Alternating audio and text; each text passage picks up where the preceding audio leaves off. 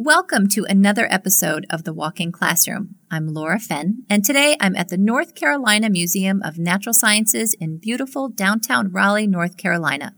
With me is Dr. Chris Tacker. He is the curator of geology here at the museum, and he's also a geologist. Thank you so much for joining us, Dr. Tacker. We're happy to have you here. Thank you for the invitation. Glad to be here. Well, wonderful.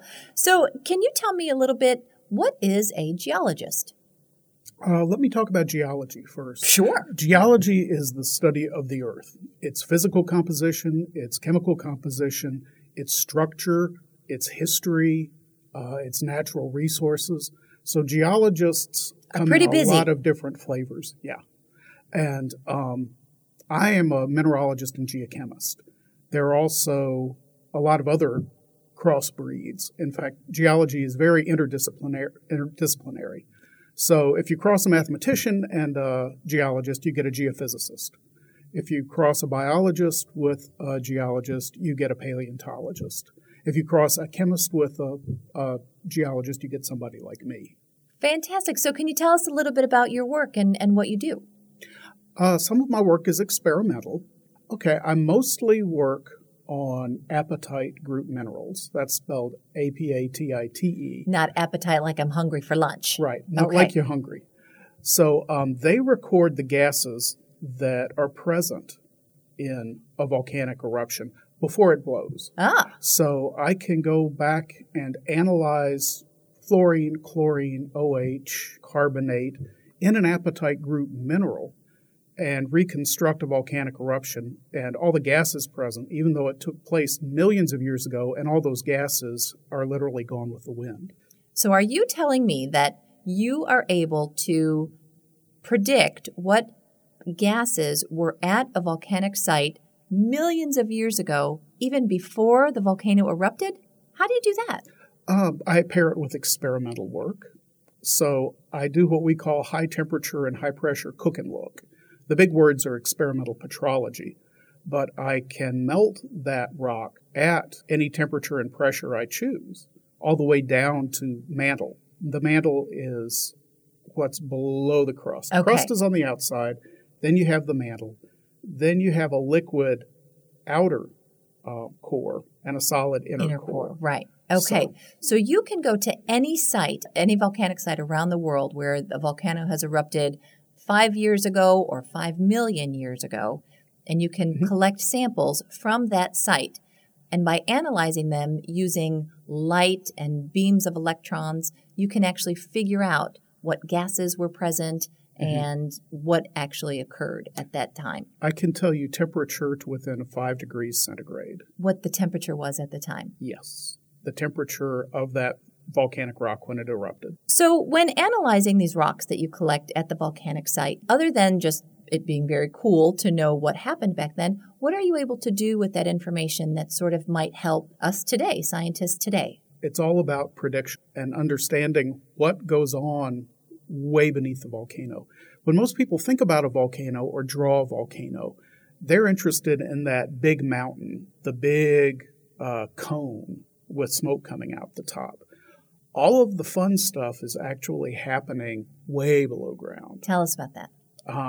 Well, these things roil, they bubble. It's bubble, bubble, toil, and trouble.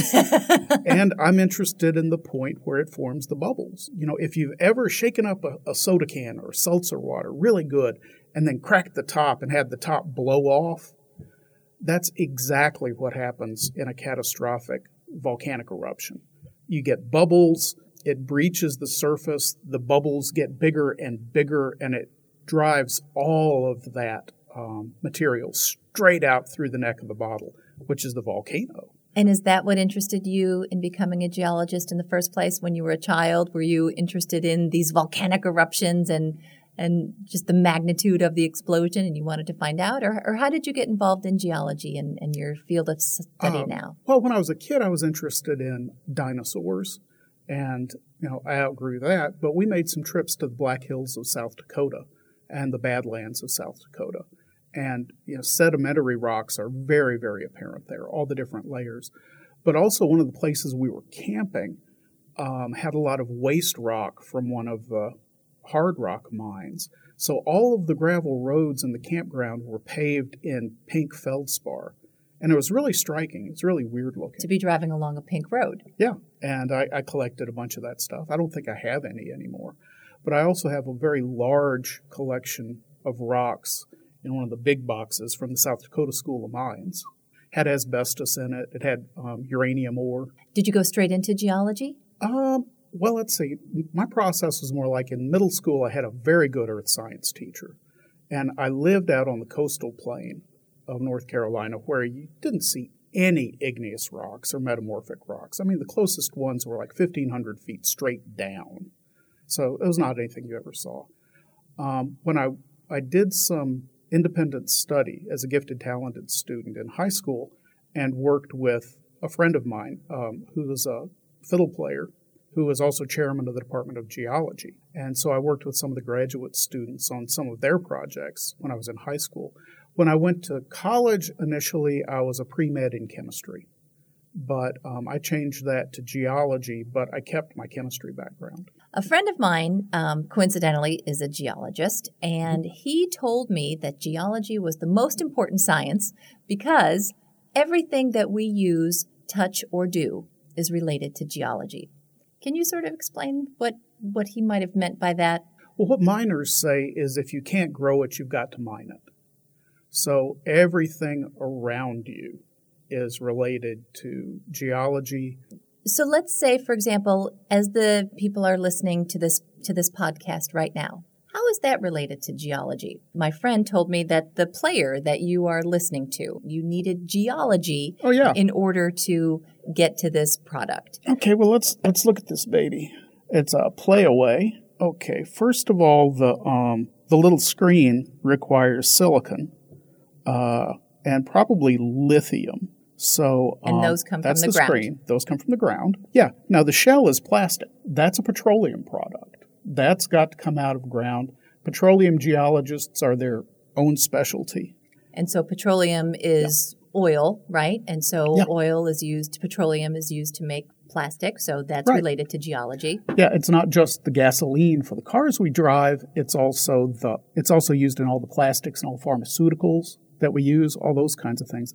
Now, the most important thing is something in there that you can't really see.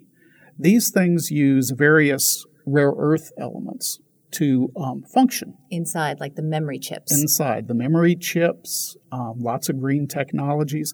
Right now, those are very problematic because we have like a 2-year supply, and China controls all the supplies, and they've been cutting back. So right there, you've got a competition for natural resources that's driven entirely by geology. What about the shoes that we're wearing? What about the clothes that we're wearing? How are those related to geology?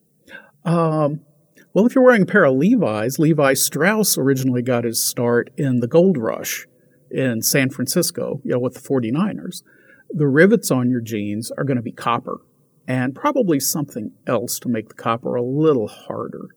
But the cotton that the jeans are made of, that cotton is grown. That cotton is grown. Not necessarily based on geology, but you wouldn't have that without the nitrogen and phosphorus that usually comes from a phosphate mine. That helps the crops grow. The fertilizer. And you need to know where the ground is fertile, which is related to geology, to grow certain crops. That's related to geology. You also have all of the machines that are required to spin it, harvest it. All of those are very particular kinds of steel because they do repetitive motions over and over and over and over again. Then, you've got to have gasoline to harvest it. So, if all of this was harvested, spun, and carted by hand, it would be a very local product. But with geology, you can get even the cotton in your jeans to much farther places. Sure. If a child is interested in getting involved in geology, what recommendations would you have for him or her to sort of further their studies and learn more about the field? Take a look around. That's the first thing to do. What do you have underfoot? If there's a gravel driveway, what kind of rocks are in there? The thing that would be the most helpful is to have some kind of magnifying glass. I carry 2 that are essentially jeweler's lenses. Also, you can go to the local museums. If you're interested in going out and collecting, a lot of cities and a lot of areas have rockhound clubs, gem and mineral clubs.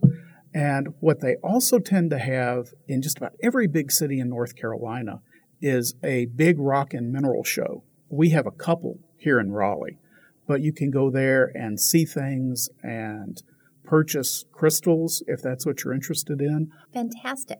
Now, another thing that you can do, if you're not interested in hard rocks, if you're interested in sedimentary rocks or the ocean, when you're at the beach or you're at a lake, take a look at what's on the bottom of the lake. Take a look at what's going on in the surf if you're at the beach. Look at the sand, look at what's in the sand. If you just look at what's in the wash zone of the surf, there's lots of different things. And it gives you an idea of what's under the water there, what's being eroded away and therefore made into sand and pulling up onto the surface. But up in the higher parts of the beach and in the dunes, you have these really nice, clean sands. Those aren't really impressive, at least to me, until you see them in the mountains. And you see a beach sand that's 360 million years old that's up in the mountains now because collisions and plate tectonics have moved it there. Sure. Where is your favorite destination? Where do you think is the most interesting geological location on the planet? I'd like to see Oldo Inyo Lengai. Where's that? Tanzania. Okay. In the East African Rift. And why is that so interesting to you? It erupts bicarbonate of soda. So it's a volcanic area, and it erupts bicarbonate soda. You'd call it baking powder. It erupts baking powder? Yes. So there's molten baking powder. So and is it active today? Yes.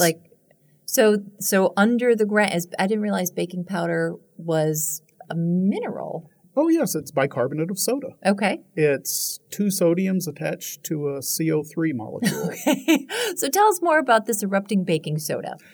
Calcium carbonate minerals, when you find them on Earth, are like 85 to 90% of the time related to living organisms. They're shells, they're internal skeletons, but they're biological. In the late 1950s and early 1960s, people started discovering all of these carbonate rocks that when you slice them up and look at them under a microscope, they have igneous minerals and they have igneous textures. And you can tell some of these things cooled from a melt. It's not something that was precipitated out of water. It's not something that was a seashell. This stuff grew from a melt.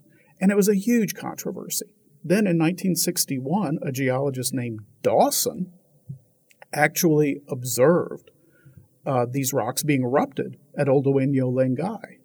And was it literally a white cloud of baking soda dust coming out of this volcano? No, it was more like a red hot that quickly cooled to gray flow. Okay. But when they analyzed it, this is what it came down to. Right.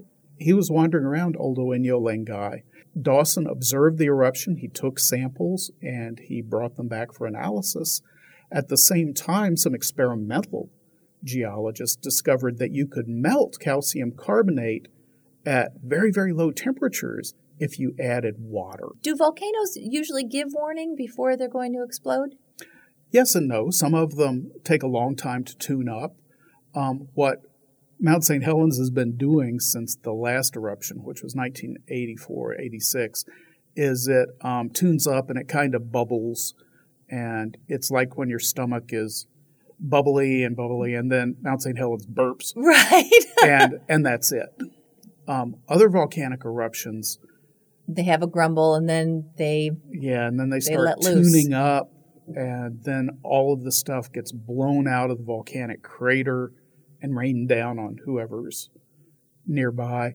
Then they start a series of eruptive episodes. So is it just a matter of the gases and the rock that are below the volcanic surface that determine whether it will explode or ooze or whether it gives you warning or not? Uh-huh. Can you talk very simply about that? Volcanoes erupt until they run out of gas. Yeah, I mean, it's that simple. When they run out of gas, they stop erupting. And geologists, do you have any way of determining? I guess that's sort of one of the main goals, is determining when they're running out of gas. Does the tank ever get refilled up again? Oh, yes, the tank gets refilled. It can be refilled from below, or it can crystallize some more, and gas bubbles will nucleate. They'll grow. Okay. And as they grow bigger and bigger, that's when things are dangerous. So many things brewing beneath the surface that we might not be aware of. Yeah, well, if you go to Kilauea, the scientists at the Hawaiian Volcano Observatory, the geophysicists, can pretty much spot a new batch of magma arriving at the top of the mountain. The top of the mantle, way, way, way below the volcano itself, about 2 weeks in advance. So they know, okay, 2 weeks from now, we're going to have this thing overflowing a bit more. Okay, wonderful. Well, there are so many more questions that I would love to ask and learn more about. But since this is the walking classroom, my last question for you will be, where is your favorite place to walk? Any place that's got some kind of topography to it. Tell some me kind what you of mean hill, by topography. Hill, mountain, something that involves you using your quadriceps, the big muscles in your legs. Walking on the flats is not a lot for me. Sure, but with the changing topography, with hills or mountains, that's you're sort of in your preferred habitat because the evidence of geology is all around you, right? Right, and there's a little more chance of actually seeing some rocks, especially here in the southeast where you don't have a lot of outcrops. Sure. Well, thank you so much for your time, and thank you for joining us today. Certainly. This has been a real treat. Mm-hmm. Take care. Welcome. Thank you.